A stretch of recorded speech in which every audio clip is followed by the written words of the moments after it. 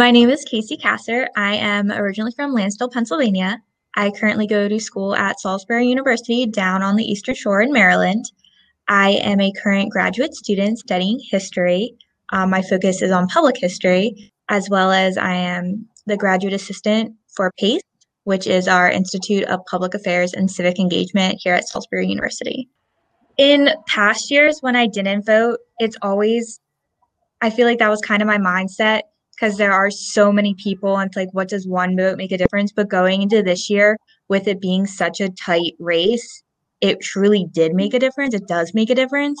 You can see the numbers like by just a few thousands where some candidates were over others. And so it was a change in mindset for me. And I'm glad I made that change because it definitely does. And that's a part of being civically engaged. Like if you want like your government and your community to go certain ways, the only way you're going to get that is if you start having input, and a part of that is voting.